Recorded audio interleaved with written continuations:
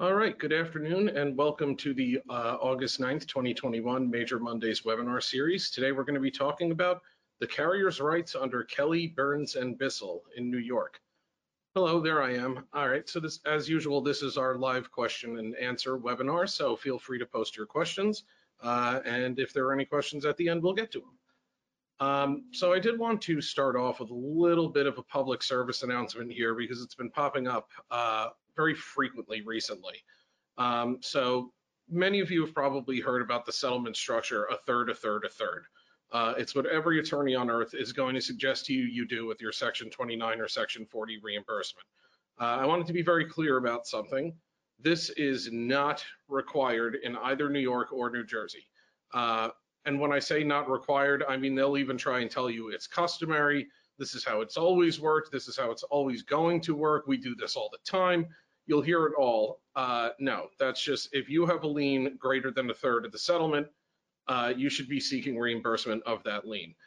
In fact, we do have a substantial amount of leverage if our subrogation rights are adequately preserved under Section 40F or Section 29.2. And to sort of elaborate on that a bit, both statutes give us the right to compromise or commence a third-party action directly with the third-party defendant or their insurance carrier, provided we've served the requisite notice, right? So if we do that under Section 29.2 or Section 40F, we can sort of step in and settle the case. So claimant says, I'm going to walk away from the settlement. I'm not getting enough money. Okay, no problem. I mean, I'm sure they'll be happy to pay me exactly what my lien is versus paying you $50,000 more than that to settle the case, and I only get 2/3. Or they might say, oh, we're going to file for a compromise order under Section 29.5 and compel the settlement over your objection, and we're going to quash the lien, and we're going to, have it equitably apportioned and all that other stuff. Okay, go for it. I'm happy to read your motion when you file it, because there are all kinds of cases out there that say very simply the court cannot arbitrarily modify the lien amount. They are without jurisdiction or power to do anything other than enforce the rights under Section 29 and Kelly. So do not fall for the bluster or the anger or the puffery. Don't fall for any of it. There's no such thing as a third, a third, a third. You should be demanding your full reimbursement. If you want to avoid the hassle of dealing with motions or subrogating directly or any of that stuff, you can consider a modest lien waiver. But spoiler alert, no third-party attorney is going to prosecute a case to the point of settlement and then walk away because you wouldn't waive your lien. So just keep in mind the leverage that you have. I wanted to float that out there before we dove in here. All right, let's start off with Kelly versus State Insurance Fund, everyone's favorite. So we'll go over what this case stands for, and then towards the end of the webinar, we'll go over how it applies practically. So Kelly says that the reasonable and necessary expenditures are to be equitably apportioned between the carrier and the claimant. What does this give us? This gives us our cost of litigation percentage calculation. That's attorney's fees and costs and disbursements divided over the gross settlement. So it's typically going to end up being a little more than a third because most attorney fee arrangements are going to be for a third. And then even to just file to get an index number in New York is going to run you $210. So costs in excess of $1,000 or $1,500, especially if litigation was ever commenced, are very common. So Kelly says that the expenses are apportioned in accordance with the total benefit derived by the carrier. So what exactly is the total benefit? That's our present lien reimbursement and our relief from the obligation of future payments. And like I said, we'll see towards the end of the webinar exactly how that all shakes out. So continuing with Kelly, the net effect of our subro rights here is there's going to be approximately a 1/3 reduction to the lien and then a possible further reduction for 1/3 of the present value of our future workers' compensation obligation that was extinguished. Apportionment typically is negotiated between the parties. You'll, like I just mentioned, try and negotiate your lien reimbursement amount and how the costs are to be allocated. But without an agreement, the court does have the power to set it. This is where the distinction between speculative and not speculative future benefits begins, which again, we'll be getting into in a little bit. Side note here, practitioner's note, expert note, always ask for a proposed closing statement and a final closing statement. They should have a very good idea, when I say they, the third-party attorney, they should have a very good idea of what their anticipated costs are if they're already at the point of settlement. There might be some dep transcript fees or some meds that come in the door at the very end, but they should be able to get pretty darn close. So you get one to work off of when you prepare your consent, and then in your consent, and we did another presentation on how to do a good consent, you state that it's contingent upon provision of the finalized closing statement that gets filed with the Office of Court Administration, which is something they're required to do. So you'll finally have confirmation of those numbers and the net moving to the claimant. You'll have the initial you worked off of, and you'll be able to make sure everything's on the up and up after your consent is given. So always ask for it before and after. All right, Burns versus Variali. So Burns stands for the proposition that a non-schedule loss of use permanent partial disability classification, AKA in New York, the LWEC classification, is too speculative because it may or may not continue for the rest of the claimant's life and can change based on the claimant's actual earnings. So when we talk about an LWEC classification, benefits are going to be suspended if the claimant returns to work at the same or greater pay. There may be reduced earnings if the claimant returns to work for slightly less pay. So this award can be quite speculative in as much as it may be suspended at any point in time. So the court draws a deliberate distinction between LWEC type PPD and SLU, permanent total disability or death benefits. The latter three are not speculative. That's schedule loss of use, permanent total disability, and death benefits are not considered speculative. So the Burns court comes up with this method for determining our Kelly share on a continuing basis after the third-party settlement happens. So let's continue with Burns here. This is why you're going to see in many consent agreements, claimant and carrier reserve rights per Burns. That's essentially just a reservation of your future offset, and it's a reservation on the claimant side as to their entitlement for you to pay at the cost of litigation rate. So the court required the claimant to show entitlement to benefits as they accrue in the Burns case, and the court found that the board has jurisdiction to determine the reimbursement to the claimant for the share of litigation costs on an ongoing basis. So how does that shake out practically? So the claimant is permitted to petition the board periodically to determine the entitlement to apportionment of litigation expenses. The Court of Appeals found that the trial court can fashion the means of apportioning costs and monitoring carrier payments. The net effect to our subrogation rights, you're going to use the Kelly calculation we talked about earlier for the cost of litigation to determine your ongoing payments at the Burns rate when the claimant gets the net settlement from the third party claim, whenever they come away with any money essentially. Note here, even with our Burns obligation, our share of litigation expenses is never more than the claimant's actual litigation costs. And I want to be very clear about what exactly we're saying there. So if you end up reducing the lien by, say you've paid way more in comp than the third party settlement, if you end up reducing your lien by more than what the claimant's actual litigation costs are, so that's attorney's fees plus costs and disbursements, if the reduction to your lien reimbursement is greater than that number, you have satisfied your Burns obligation at that point for your equitable share of litigation costs. If you think about it, why are we going to continue to pay at the 1/3 rate when we've already paid essentially by the reduction to our lien for what the claimant's actual litigation costs were? So it's really important at the time you consent to the third party settlement to look at what you've paid, look at what the lien reduction is, and figure out whether ongoing Burns payments are even a thing, if it's even something you have to be worried about. If it's not, be very clear about that in the consent agreement. And we state that in the consent agreements we prepare, that the carriers, the reduction to the carrier's lien reimbursement is already in excess of the claimant's actual cost of litigation. Therefore, the parties understand that any future offset rights are going to be applied on a dollar for dollar basis until the claimant's net settlement is fully offset. So if the lien reduction per Kelly plus the Burns payments equals the claimant's actual cost of litigation, future offset rights are on a dollar for dollar basis. So just keep that in mind. Burns obligation is not absolute if you've already satisfied your share of the litigation expenses. All right, matter of Stenson. I know this one's not in the title of the webinar, but it sort of just insists on itself and sticks itself into our discussion here. So Third Department decisions from 2011 and 2012 is matter of Stenson. They're 2012 after remand back to the trial court. I put the citations there in case you're interested. So what this case says is Burns applies whether or not the claimant has been classified with a permanent partial disability. And I'm sure you know where this is going. It basically means you can assert it against temporary disability, assert your offset rights. So Stenson holds that in the consent to settlement, the carrier can waive some or all of its lien recovery to be relieved of obligation to pay future expenses. So that's exactly what we were just talking about before. Say the reduction to your lien is actually not greater than the claimant's actual cost of litigation. You can choose in the present to waive additional portions of your reimbursement to satisfy the claimant's cost of litigation and then apply it on a dollar-for-dollar basis going forward. If it's a matter of a few $1,000s, that's a very popular option because it's just much, much neater. And many claimants are going to go for it without much question because, hey, it's an extra couple grand in their pocket today.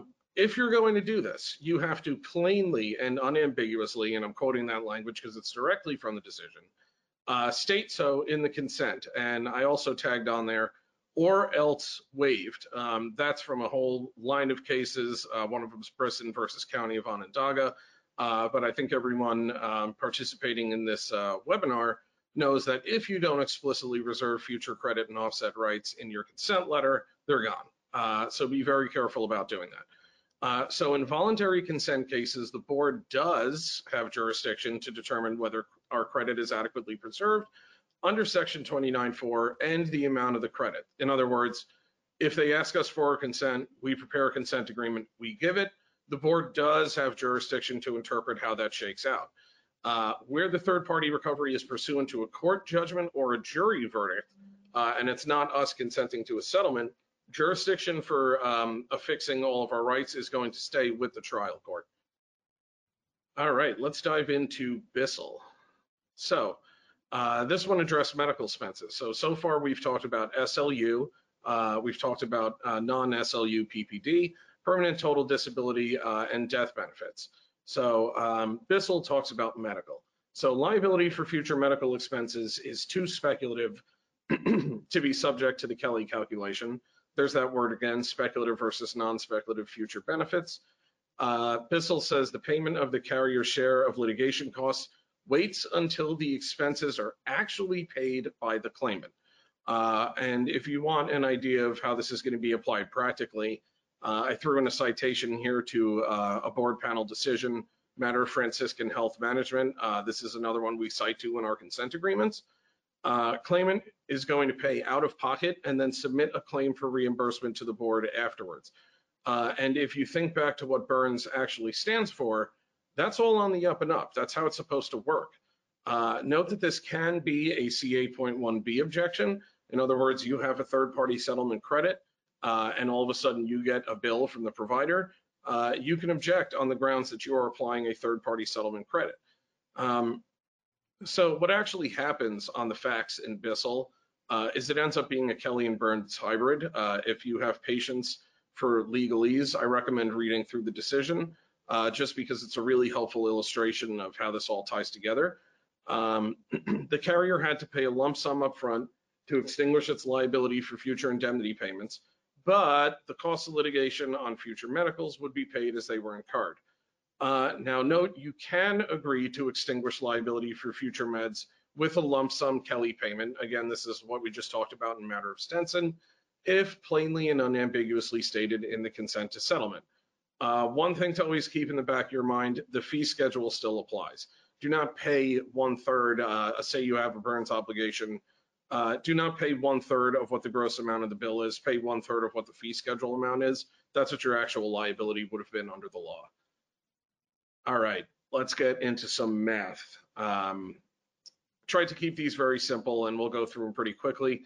So let's pretend we got a gross third-party settlement of $100,000. With regard to the title, COL calculation is cost of litigation calculation. And in this example, we're going to assume there's no future benefits at all. Section 29 lien at $25K, comprising medical and indemnity. We have attorney's fees of $33,000, costs and disbursements of $1,000. $34,000 divided by the gross settlement of $100,000 gets us to 34%. We take 34% out of our lien of $25,000, which is $8,500, and boom, our reimbursement is $16,500.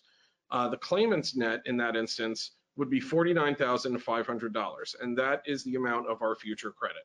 And the way I got to that number was just $100,000 minus attorney's fee, minus costs and disbursements, minus our calculated lien reimbursement of $16,500. All right, speculative future benefits. Yes, I am saving the worst one for last. These are your Burns payments, speculative future benefits. So using the same numbers from the prior example, claimant's net is $49,500. We're responsible for 34% of the cost of litigation of future benefits. Let's say the claimant has a 25% LWEC classified, and it's equivalent to 250 weeks at $300 per week, right? So we have to reimburse the claimant for 34% of ongoing payments, which is $102 per week. When does our holiday period actually end? After 165 weeks, and you figure that amount out by dividing by the gross amount of the payments, not the amount of the payments you're avoiding, which would have been $298 or so. It's the gross amount of the payments you're supposed to be making under the LWEC classification, and that gets us to 165 weeks, meaning that for the latter weeks under that 250-week award, we would be paying what's called deficiency compensation. All right, Kelly extinguishment, and here's where it gets rough. All right, so let's say the claimant has a permanent total disability of $900 per week. I'm just making these numbers up. You can actually arrive at a much neater and much more accurate number by looking at the claimant's life expectancy and figuring out what the lifetime benefits would be on the permanent total disability. Let's just say the present value of those benefits is determined to be $600,000. Let's say our lien is half of that, $300,000. The third-party settlement is only $500,000, and there's $10,000 in costs and an attorney's fee of $163,333.33. So same calculation we did under Kelly. We're doing the attorney's fee plus the $10,000 in costs and disbursements, takes us to 34.67% as our cost of litigation rate. So how do we calculate the total benefit to us? Well, thanks to Kelly, that's the $900,000. That's $900,000 total, which is our lien of $300,000 plus the present value of the future benefits, which you remember we just said was $600,000 arbitrarily. So the total benefit to us, quote unquote benefit, is $900,000. Our equitable share, 34.67% of $900,000, is $312,030. So if we subtract our equitable share from our gross lien, this is the next step of the calculation. $300,000 lien minus $312.30 equals negative $12,030. Okay, we just ended up with a negative number. What actually happens here? So we don't get any reimbursement, and we're actually exposed for paying fresh money of $12,030. And then we actually take a complete holiday from any future benefits to the extent of the claimant's net from the third-party settlement. So how do we calculate that? Well, $500,000 minus the cost of litigation plus the amount we're paying in fresh money now is $338,696.67.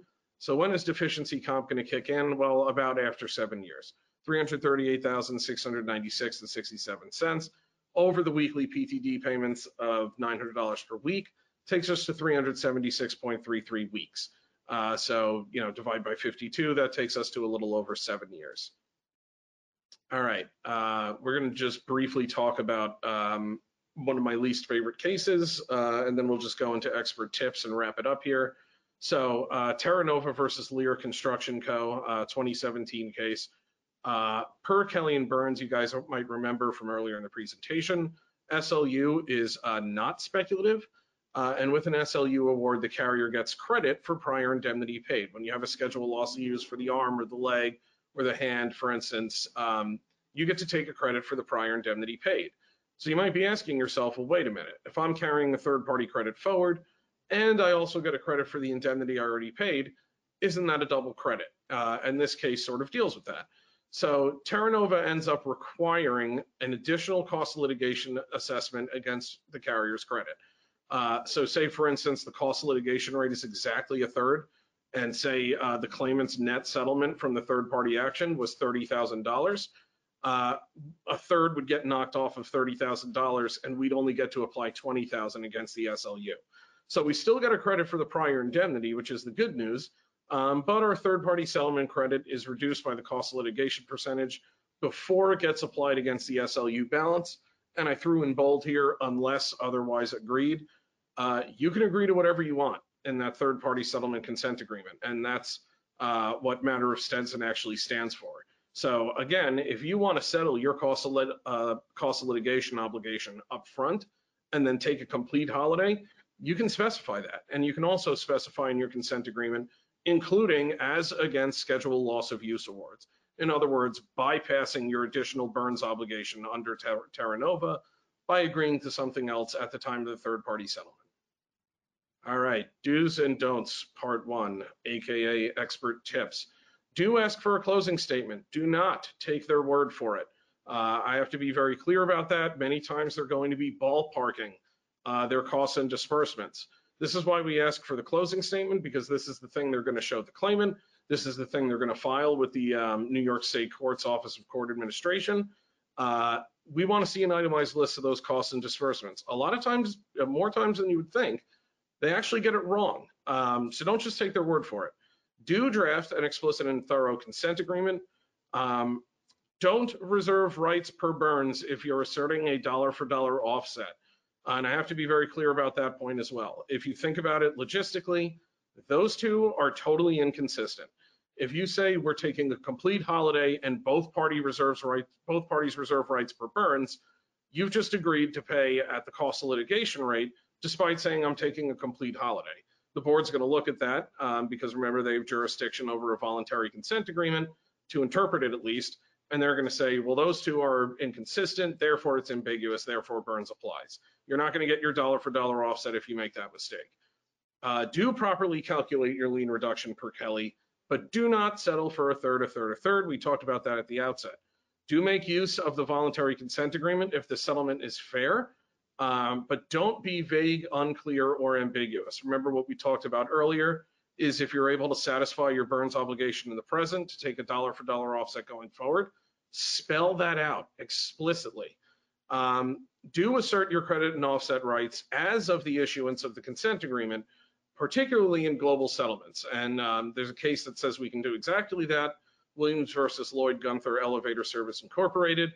Don't fail to specify when the offset rights are applied. So when you issue your third-party settlement consent agreement, if you don't say when the offset rights are going to be applied, chances are they're going to be applied as of the date the claimant receives the third-party settlement proceeds, which means you're going to be liable for paying everything in the interim. So you can assert it as of the date of issuance of your consent agreement before the third-party settlement proceeds ever enter the picture, and it's just way neater and way cleaner and way easier to track. So make sure to do that. All right, do's and don'ts, part 2, and then we're wrapping up here. So do make the consent agreement contingent upon the terms of the agreement. Don't fail to reserve the right to revoke if a final settlement differs. So there's actually a couple of cases out there on this very topic. Remember I said before, ask for the final closing statement. So you can require that in your third-party settlement consent agreement. And you can say, our consent to settlement is expressly contingent upon being provided with a copy of the third-party or of the closing statement filed with the Office of Court Administration within 90 days. If we don't get it, our consent is revoked or we reserve the right to modify it. If that happens and you don't get that closing statement within 90 days, you can say you never validly granted your consent to settle, and then they have two options at that point, the claimant. They can try and get a nunc-pro-tunc motion to approve it retroactively in civil court, or they waive the right to future workers' comp benefits. So we make everything in the consent letter contingent upon total compliance with the terms that we set forth. Do lay out all of the calculations of your reimbursement, your offset, the claimant's net, the cost of litigation. Lay it out all explicitly. Don't forget to confirm the numbers in the closing statement filed with the Office of Court Administration after the settlement concludes. Here's another insider tip. You can also make your consent to settlement expressly contingent upon the numbers remaining the same. So that's another little tool you can hang on to. When I say lay it out explicitly, I see way too many consent letters that say carrier reserves rights per Burns, and we'll take a third knockoff to the lien. Not good enough. That's just so ambiguous. You're just asking for the board to take advantage of your failure to be specific. Do make sure to account for the impact of Article 51 and New York insurance law and Section 29(1)(a). There's a couple of webinars out there on that topic already. If you have any questions about it, feel free to contact me directly. Don't assume that the $50K carve-out applies in every motor vehicle accident for the full $50,000. And again, we've talked in prior webinars about some of the exceptions to that. Leverage your Section 29(2) subrogation rights and the requirement for your consent. We talked about that earlier. Don't fall for puffery or intimidation tactics. They're going to try and knock down your lien. Don't fall for it. And honestly, you can say, I'll just go settle directly if I'm not going to get what I want because I served this Section 29(2) notice. And finally, do monitor the third-party action and assert your lien. Don't sit back and wait. Don't take a very passive role in this and wait for the money to show up. Keep an eye on what's going on. Keep an eye on if anyone's going to try and deny your reimbursement rights so you can get counsel and intervene if you have to. All righty. I know that was a long haul and that was a lot of jargon. So let's dive into the questions and see if we have any here. It looks like,